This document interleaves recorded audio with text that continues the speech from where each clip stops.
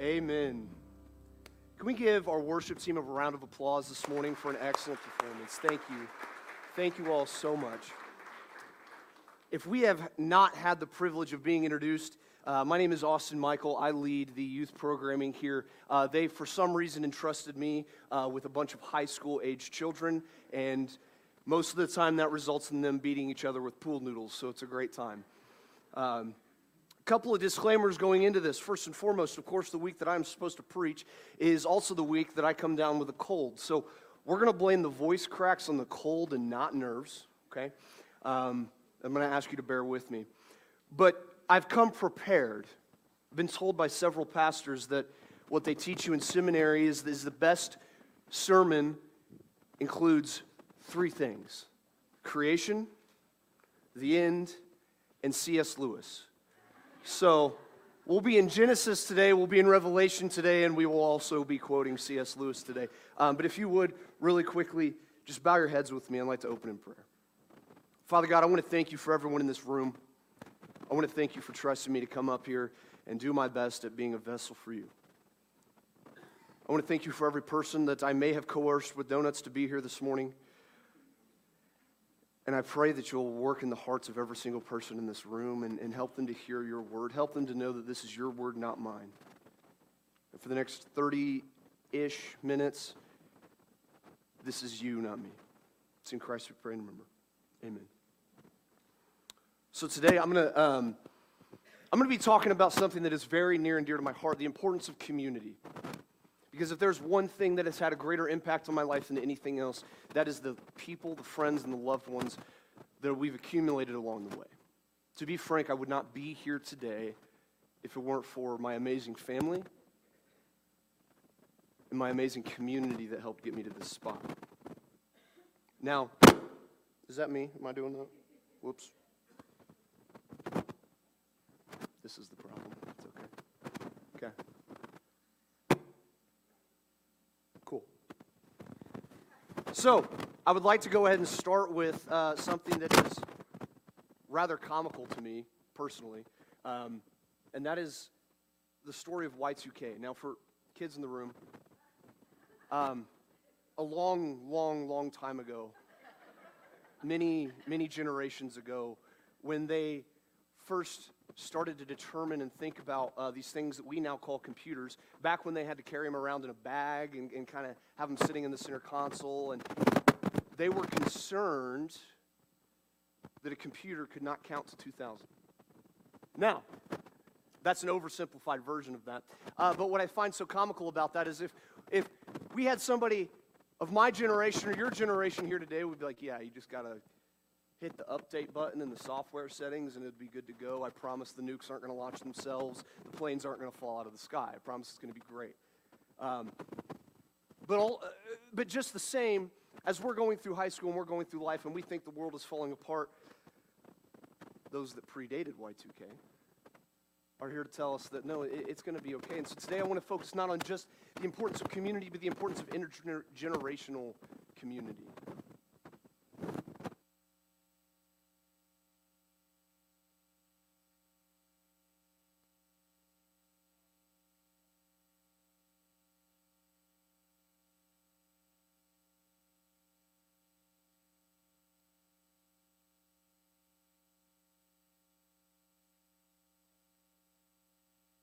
Really quick. Adults, take a look at this section right over here. I have the privilege of ministering to the most amazing group of students that I've ever met in my life, hands down. And to be honest, that wouldn't be a possibility if it went into getting me where I am today. So,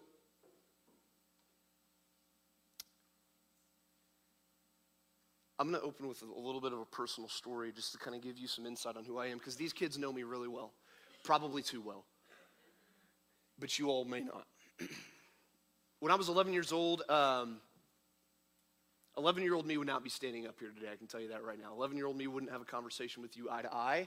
11-year-old me rarely left the house, to be honest. I had like 2 friends, still only have like 2 friends, but I can now have a conversation face to face. And going through elementary school and everything, it was a tough time. I was pushed off slides. I was called names, all the stereotypical nerd stuff. I wore the big bifocals like I do now, right? And one day my mom was like, we're done with you being bullied. So they took me to a place to have me beat up for they took me to a place in which I met an amazing ministry. Met a man by the name of Gene Fletcher. He's the bald guy in the back today, in case you're wondering. And he taught me how to fight, but not only that, he taught me how to look somebody in the eye. He taught me what it means to have faith. He taught me what it means to continue to fight and to get up and to live by Jesus' sacrifice. 4 years into my journey, I was 15 years old. I was a red belt, and red belt at the time was the one right before black. I was almost really cool. And my mentor of 4 years was convicted of several felonies and sent to prison for 14 years. The man who, not Gene, by the way, I'd like to preface, one of the other mentors, one of the other mentors in our ministry, whom I trained with 5 to 6 days a week. He would pick me up from school, feed me, teach me. We would run through arcadas together. We would fight together. It was the joke that as Isaiah is Gene's prodigal son, I was the prodigal son to this man. 4 years in, he was convicted, and he told me, you will not get your black belt without me. You won't do it without me. You can't. Without me, you are weak. So I did what any rational 15-year-old would do, and I did nothing but train for 9 months to earn my black belt, bleed, sweat, cry on the mat, and get to that point. But what I realized is that after green belt, I stopped earning my belts. What really wound up happening was the people that I trained with, the mentors in my life, my leaders, they started earning them for me by continuing to pour into me. The community that continued to pray over me and to fight for me. My parents who at home would encourage me on the days of a belt test where I know I'm about to get beat up for 14 hours, so I'm having a panic attack in the living room and crying on the floor because I don't want to go get yelled at. My mom's laughing because she remembers this. It was those communities that continued to push me. I remember on the day that I earned my black belt, I was supposed to be waking up at 5 o'clock in the morning, but my new mentor, Isaiah, mildly overslept that morning, which was a blessing in disguise because I was a nervous wreck as soon as I show up. But don't worry, although he had to work that day, he did conveniently show up just in enough time to beat me to a pulp on the mat and cause every muscle in my body to cramp. I tell you this just so you kind of get an understanding of my backstory, but also so you understand that as a community, we continue to push each other, hurt each other sometimes, and force each other to grow.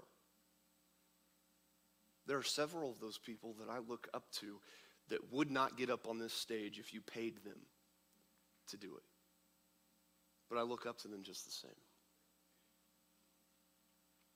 So I'd like to start in Romans today, specifically Romans 12. And to give you a little insight, Paul is writing here to the church in Rome, giving them a little bit of an insight on what it means to go ahead and build this community. See, we get this misconception sometimes that when we follow Christ, we have to be step for step exactly like Christ was. Same personality, same jokes, same. And although I've mastered the jokes section, I'm not quite sure I've mastered anything else in that regard. But Paul writes to them and he says this. This is in Romans 12. I'm going to start in 3. You're going to start on 4 up on the screen. For by the grace given me, I say to every one of you, do not think of yourself more highly than you ought to, but rather think of yourself with sober judgment in accordance with the faith God has distributed to each of you. For just as each of us has one body with many members, and these members do not all have the same function, so in Christ, though many form one body, each member belongs to all the others. We have different gifts according to the grace given to each of us. If your gift is prophesying, then prophesy in accordance with your faith. If it is serving, then serve. If it is teaching, then teach. If it is to encourage, then give encouragement. It is giving, then give generously. If it is to lead, do it diligently. And if it is to show mercy, do it cheerfully. Maybe you are here today and you're not quite sure where you fit in this church. I remember a little over 2 years ago when Gene asked me to start helping out at church. I was like, are you sure that's a good idea? Because I'm known as one of the mean coaches. We get out on the mat and I'm the one handing out push-ups left and right? June B, stand still. Why are you fidgeting? I know you're 7, but sit still for 5 seconds, right? And he's like, no, I know that your presence will make more of an impact than you realize. And as I went through this spiritual journey of figuring out what exactly my gifts were, took this awesome thing called Discover class with Pastor Josh, I was able to determine what exactly I was best at. So what I'm here to tell you is that maybe your thing isn't to get up on stage in front of a bunch of people and talk about God. And that's okay. Maybe your thing is to be the quiet one in the background that's willing to pray over people, even silently. Maybe your thing is to go out and make things for people, build things, make their life better through physical improvements. Maybe your thing is to preach. Maybe it's to lead youth, to lead elementary students. If so, please come find one of us after service. We would love to have you. I promise, they don't all bite. But before we get into what it's going to take for us to build as a community, I promised you C.S. Lewis, so we're going to go ahead and start there. In the preface to C.S. Lewis's book, Mere Christianity, which as a matter of fact wasn't initially a book, it was the 1940s version of a podcast, and he transcribed it into a book. He says this. And secondly, I think we must admit, and keep in mind, he's talking to fellow believers here. He's talking about how we can spread the faith and what it means to follow Christ. And at the beginning of this, he's kind of laying out some ground rules as to what to expect going into reading this transcript. He says, and secondly, I think we must admit that the discussion of these disputed points, meaning the things that divide churches, meaning the things that cause different denominations. Well, we don't want a clock on the wall over here, or, well, we think that church service should be this long and you should wear this to go to church. All of those things, C.S. Lewis is saying, the discussion of these disputed points has no tendency at all to bring an outsider into the Christian fold. So long as we write and talk about them, we are much more likely to deter him from entering any Christian communion than to draw him into our own. Our divisions should never be discussed except in the presence of those who have already come to the belief that there is one God and that Jesus Christ is his only Son. If this is your first time in a church in 20 years, or if this is your 20th time in church this week, that's a ground rule that I'm going to lay right now. I am always open to debate semantics. One of my favorite things is debate. But right now, our focus is on serving God in the best way possible. My only priority today is that Christ lived, died, and rose again for everyone in this room. He suffered for every one of us. Every other minor thing I don't care about right now. As a matter of fact, most of the time I won't care anyways, because what I care about is spreading the love and showing you what it means to be a follower of Christ. So today I'm going to tackle a major lie and a truth about community in today's society. See, I know that the American dream is to go work 60 hours a week, make that overtime, and get your white picket fence house and focus on what it's going to mean to raise 3 young ones and then retire by 60-ish, unless you're in France. See, the biggest lie is friends and community are for when you have time to. I'm going to reference just last night. As I told you, I was a little under the weather. And I have the privilege of being engaged to the most beautiful woman on the face of this planet. She pushes me. She drives me to be better. I won't point at you, don't worry.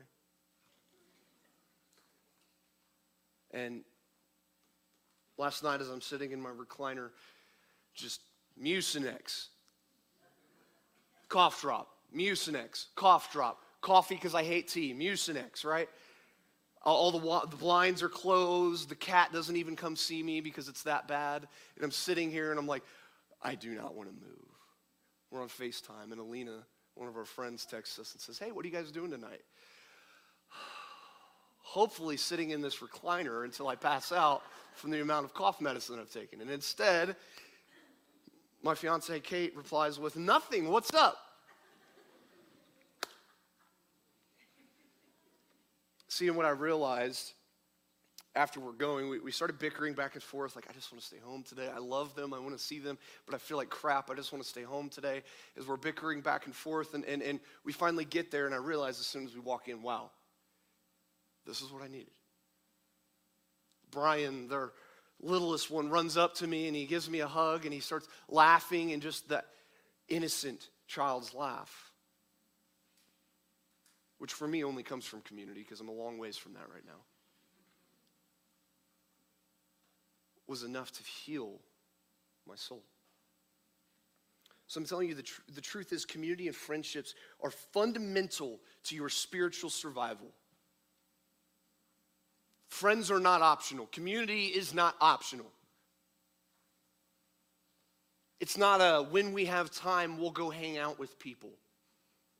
Not just family, friends. When it's convenient, we'll go hang out with people. No. I'm telling you, for your spiritual survival, for your emotional success, for your physical well-being, you need the people around you that love you. Unfortunately, sometimes we do have to crawl out of the hobbit hole that we've created for ourselves. See, some things have been consistent from the beginning until the end. Now, so long as my bookmarks are in the right place here, I'm going to read first out of Genesis and then jump to Revelation. I told you we were going to go from the beginning to the end. Genesis 2:18, just a little recap, so we're all on the same page. This is as God is creating everything. God's sitting there with Adam, and he makes a ton of animals and everything, and he's like, all right, any spouse or wife in the room or girlfriend or fiance in the room knows that if a man is left alone for too long, terrible things are bound to ensue one way or another, right? And even in Eden, God knew that. The Lord said, it is not good for man to be alone. I will make a suitable helper for him. And let's be real, fellas. Our ladies are more than helpers. They're kind of our lifeline, right? Yesterday, Kate looks at me and says, get in the car, we're going to CVS. Because my diet consisted of Mucinex and Coca-Cola. And that was my fix to a cold. And so she took me to CVS. She held my hand as we walked in. Felt like a 5-year-old. We walked to the medicine section. She let me pick out my favorite color of cough drops. She even let me have some input on what kind of tea that we were going to have, because I was having tea whether I wanted it or not. And this is what I'm so excited for the next year. One of the best parts about community also includes what's inside of your own home. It includes the person that you will share 4 walls with, the person that you will raise children with. God says in Genesis 2:24, that is why a man leaves his father and mother and is united with his wife, and they become one flesh. Now, we're going to jump to Revelation here. Again, bookmarks provided. And don't worry, I speak loud enough that if you can't jump along with me in your Bible, that's okay. You'll hear it, I promise. You know, there's this important distinction that is made at the beginning of Revelation. It says this in Revelation 1:3, blessed is the one who reads aloud the word of this prophecy, and blessed are those who hear it and take it to heart, what is written in it, because the time is near. Okay, bases covered for a Sunday morning. We're all blessed now because I read it, you heard it, right? But notice it didn't say blessed are those who have been coming to church for the last 20 years. Blessed are those who have checked a certain number of boxes before they can consider themselves good Christians. Blessed are those who have dotted their T's, or dotted their I's and crossed their T's.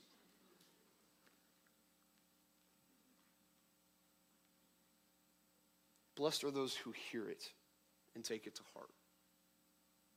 Your only job this morning is to hear it and take it to heart.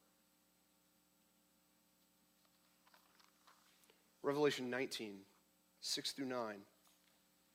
One of my personal favorite sections of the Bible. And as we're reading this, I need you to put your mind back to the last wedding that you attended. Because it's told that when heaven and earth are combined again, and God's people are gathered, they will gather to supper for the wedding of Christ to the church. So put your mind, you're sitting at that awkward round table with the people that you kind of know, kind of don't. You thought this through. You had friends come with you to this wedding, or you tried to pick out exactly which cousin you know the best to sit with, right? Put yourself at that table. Then I heard what sounded like a great magnitude, like the roar of rushing waters, like loud peals of thunder, shouting, "Hallelujah, for our God Almighty reigns. Let us rejoice and be glad and give him glory. For the wedding of the Lamb has come, and his bride has made herself ready.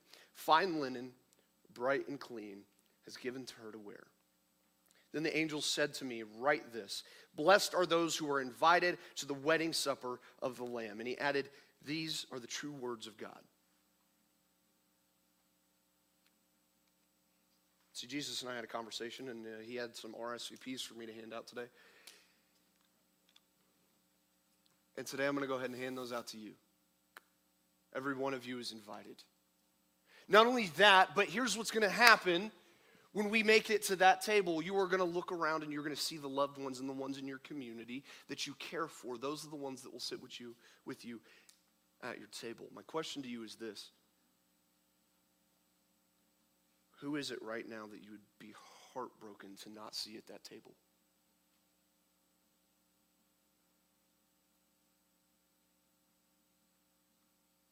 I'm not saying that you have to go on some major missions trip to a really scary part of the world. Anderson's scary enough and it's only 10 minutes away, okay? I'm not saying that you have to go on some major crusade and start preaching every Sunday morning and we've got it pretty well here. We don't have to meet in church underground and be afraid that we'll be shot as soon as we walk out. But for some reason, we'll still let people fall through the cracks. We'll still have people that we want to see, but we're too afraid that if we invite them to church, that if we keep pushing Christ, if we keep talking about God, we're afraid that we're going to push them away. But C.S. Lewis kind of covered it pretty well earlier, right? If your major point, your major focus is that Christ lived and died for you and loves you, suffered for you, conquered hell, conquered death to come save you, if that's all we're worried about, you have the golden ticket to the Polar Express. I think I quoted that right. And you have an infinite copy. Infinite coffee, that'd be phenomenal. So. From beginning to end, it has never been good for man to be alone. From beginning to end, at no point does God say, hey, you're going to go out there and do this yourselves. One of my favorite traditions for a belt test. See, I had to come up with a Coach Bull story, black belts, that was appropriate for me to share on stage, and there's about only one. This is it. He said to me, I remember when I went for my yellow belt, I got the privilege of watching Isaiah fight for his black belt. And Bull said to me, hey, don't worry, you've got like 2 belts before you have to make that happen, okay? I know he looks crazy, but you don't have to worry about that right now. Well, by the time that I had to worry about it, he pulled me aside and he said, you get 1 pass. See, Coach is going to send like dudes twice your size at you and tell them to punch you in the face like you're a grown man. If at any point you get scared, if at any point you get overwhelmed, you call for me. I'll take the beating for you. At any time, throughout any of those tests, I was never alone, even if I was in the ring alone.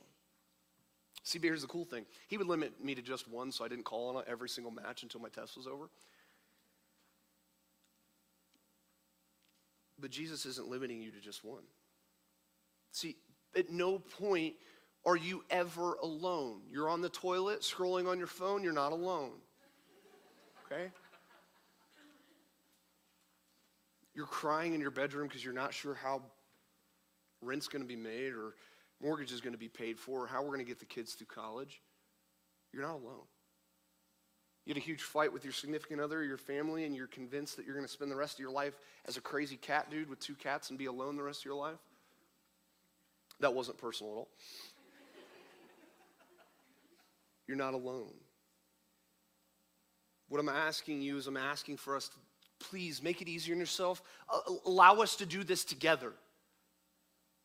Now, I'm horrible with names, okay? So I'm not going to claim that I'll know every one of your names every time that you introduce yourself to me. It's going to take me a couple times, I promise. Ask the kids. But what I need you to know is if this is our first time meeting or if this is our 40th time meeting or if you've known me my entire life, I will pray with you. I will fight with you. I don't care what your church background is. I don't care what you've done. I don't care what darkness you think you have inside of you or darkness that you think you have manifested. I don't care why you think you're unqualified. Guess what? I am so unqualified to do this, it's not even funny. But God doesn't call the qualified. He qualifies the ones that he calls.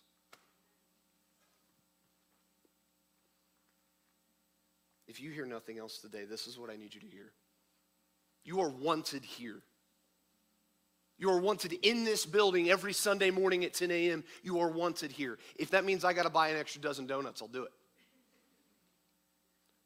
But beyond that, you are needed here.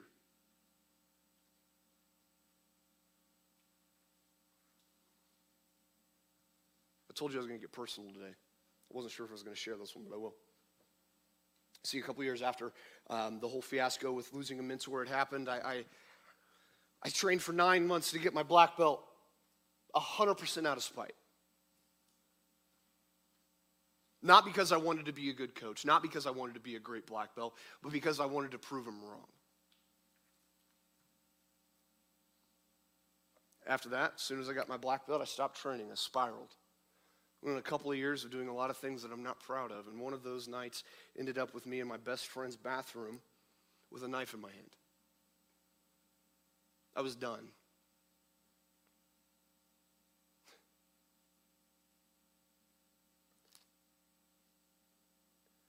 My best friend practically kicked that door down and said, if you ever try to harm my brother again, I will beat you to an inch of your life.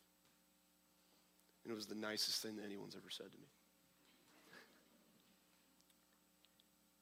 I need you to never get to that spot. The suffering has already happened. It's already been paid for. The sins have already been paid for. There's nothing that you can do to qualify yourself for God, and there's nothing you can do to unqualify yourself for God. That's the beauty of grace. But I also need you to understand something. That same best friend, he recently went through a surgery that removed a tumor out of his back, and he named it after me, which was one of the largest honors of my entire life. Because the reality is most of the time, ask my fiance, we're going to drive each other insane. If you come onto this crazy journey with us here at Catalyst, at some point, somebody in this room, look around, at some point, we're going to drive you crazy. I'm going to frustrate you. Maybe I can't sit still when I teach, and that bothers you. Sorry.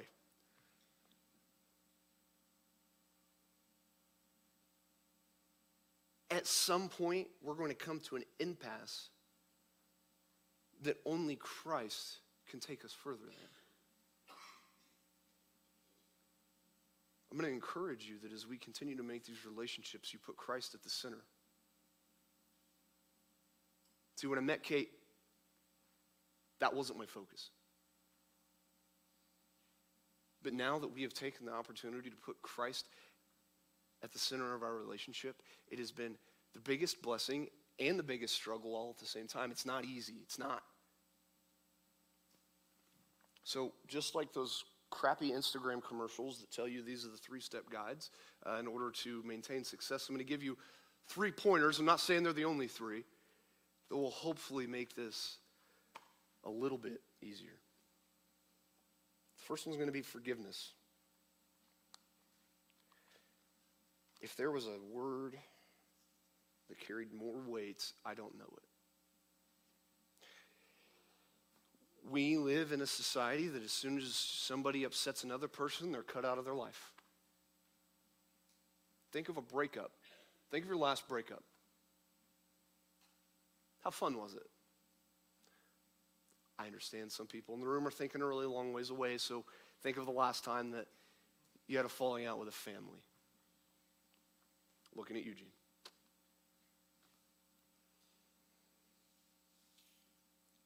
Forgiveness is not optional. At a certain point, I am going to upset you. I tell the kids this all the time. At some point, I am going to hurt your feelings. If I do not hurt your feelings, I am not doing my job.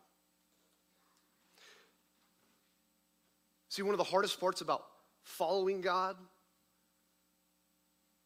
is that sometimes we're going to read something in Scripture that we're like, ooh, that doesn't sit right with me. For a lot of people, that's forgiveness. There is not a criteria that something has to stay under to be eligible for forgiveness. I know that we live in a world where we give different weights to different sins, but in the eyes of God, a sin is a sin regardless of what it is. Whether you stole an apple at the grocery store when you were 5 or you killed someone, a sin is a sin. It is not up to us to determine what does and does not allow for forgiveness. Luke 6:37 says this, "Do not judge, and you will not be judged. Do not condemn, and you will not be condemned. Forgive, and you will be forgiven."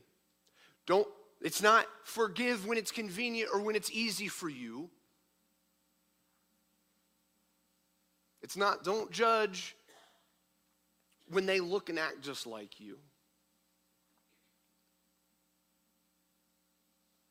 We're told to forgive and we will be forgiven. End of story. Does that make it easy? No. It took me several years to forgive my ex-mentor for what happens. If by some miracle he's watching today, I'd hope he knows that he's forgiven.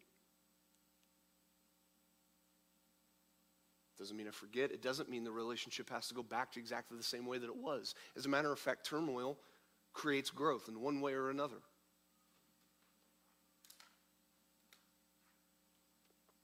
But forgiveness is not optional. The second one, patience.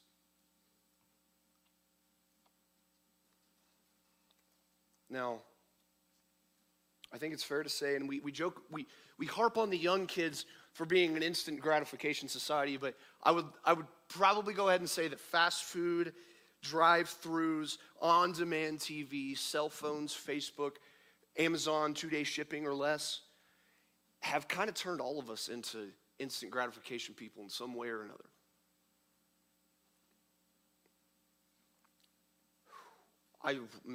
I wish it were that easy. See, I'm the type that if Kate and I get into an argument, I'm like, all right, so what do I have to do to make this okay in 5 minutes? Like, let's go. Because I know you're mad at me, and I know it's going to come up later. I would like to just go ahead and take care of it now, right? Fellas, how often does that work? Never, right? Because I've slowly over time become impatient. I think logically, and I think, okay, problem, solution. I rarely take into account the emotions behind it. But through patience, I think Proverbs 14:29 puts it perfectly. Whoever is patient has great understanding, but who is quick to temper displays folly.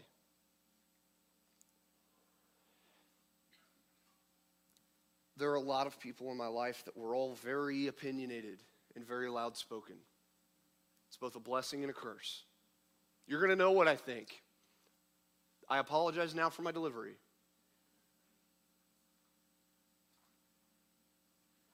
But often that turns into, you guys have felt it. You're in relationships, you know. One person takes it up to here with a raised voice or a cheap shot, and then it goes here and here and here, and the next thing you know, we're dredging up problems from 5 years ago, yelling at each other. I will tell you this, the second that you've gotten to the point where you're raising your voice, you've already lost. Arguments aren't about winning or losing anyways, but if you're to the point where you're raising your voice, you've already lost. Unless you are yelling to Kia and Akata, yelling does you no good. Thank you for the 3 people in the room that made sense to.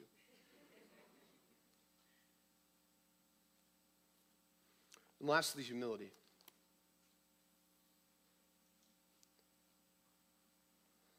Second Chronicles 7:14 says, if my people who are called by my name will humble themselves, pray, and seek my face, turn from their wicked ways, then I will hear from heaven, and I will forgive their sin, and will heal their land.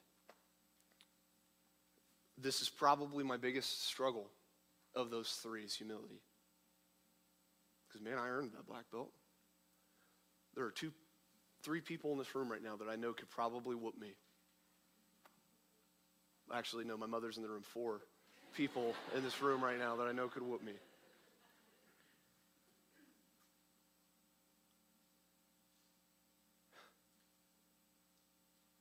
We oftentimes take such pride in the things that make us who we are. To function in community together, you have to be able to lay all of that at God's feet. If we are talking, we are brothers and sisters in Christ before we are anything else, before we are husbands, wives, black belts, white belts, we'll include everyone. Before we are carpenters or lawyers or doctors or coaches, we are brothers and sisters in Christ before anything else. I'm a very visual person, so I'm going to throw some things at kids today. And I promise they're aware of it, so they won't get hurt, okay? But as an act of humility, you have to be willing to lay certain things at God's feet. And I'm a firm believer of leading by example, so I'll start there. So I've got a few things here, and most of these are going to be random, and I'll give a brief explanation, although I'm already over time, so I'm going to try to stick to it, okay? I want you to close your eyes really quick with me and think of what is it that makes you who you are? What is it that you take pride in? What is it that if that were stripped from you, would hit you deep? Are you truly ready to take everything about you and lay it at God's feet? You can open your eyes. Now, Judah, I told you there's 2 things you need to catch. This is the third, okay? I'll start here. To my best friend,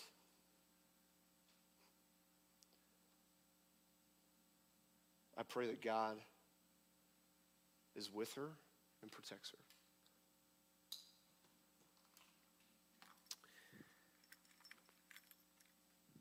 To the love of my life, it's not in here, don't worry, okay? To the love of my life and the happiest day that I've had so far.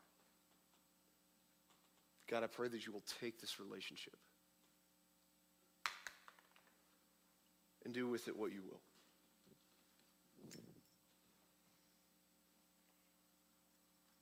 It's in here, so I'll throw it. To my current best friends,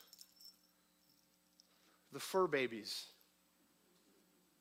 as you provide for me, I pray that you'll provide for them. It's probably my biggest point of pride. One of the biggest things that makes me who I am. Take it. For those of you in the room that don't know, that's like a cardinal sin, what I just did. It's going to be okay. And lastly, kind of, to an unhealthy hobby that I probably spend way too much time doing, take it. For those of you who can't see this, this is a picture of me and some youth students at Kings Island. To the best calling that I've ever had and one of the largest honors of my life, take it. And this is going to make sense to about 3 people in the room. But to my family and the childhood memories that I have, take it. We have to be willing to lay everything at God's feet, regardless of what happens. I don't need any of that to be who God needs me to be. And trust that whatever you give to God, if He wants you to have it, He'll give it back to you. It's not a guarantee that you lose everything. So in traditional style, and fellas, after our conversation on Wednesday, you better be taking notes.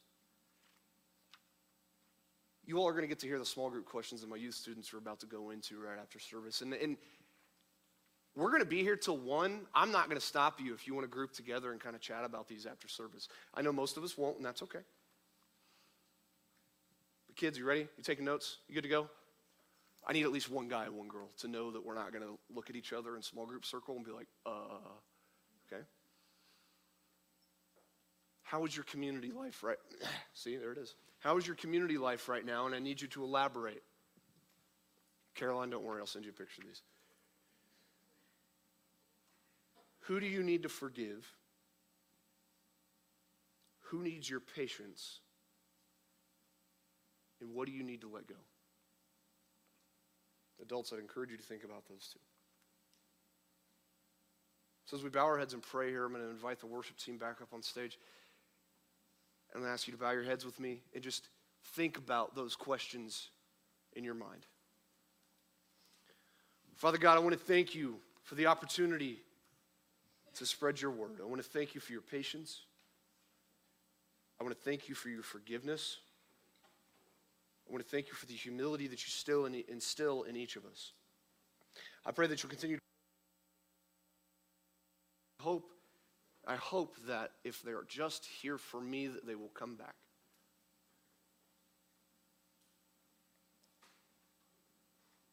I pray that you'll remind us every day of the sacrifice that your Son made, the fact that hell has been conquered, death has been conquered, and our sins have been forgiven. I pray that you'll continue to let us work in community, to work on these 3 areas, and continue to grow ourselves spiritually. It's in Christ we pray and remember. Amen. Now, I'm not supposed to be here. that's okay. Church, I'm not supposed to be here right now, but I just want to come up and recognize this young man. We are so proud of him. But more importantly, you've seen what we're about here as a church. We pour into people. We disciple them. Pastor Gene poured into this young man. Pastor Josh and I are doing the same, and we are blessed because we have this young man to raise up new and current leaders in the church right now. And so I just want you to recognize how important community is, what Austin just talked about here this morning. And I want you to take it to heart. And ultimately, at the end of the day, as Austin just talked about, it's only because of Jesus that this young man is standing here before you. And we are thankful for that. So we're going to worship this morning. We're going to go into communion. Center sections, you're going to come down this row. Outside sections, you're going to go around the outside. We'd ask you to take the elements and go back to your seats, and then Austin is going to lead us in a unifying, taking, and remembrance of the sacrifice that Jesus made for each and every one of us this morning. Would you stand with us and join us in worship this morning?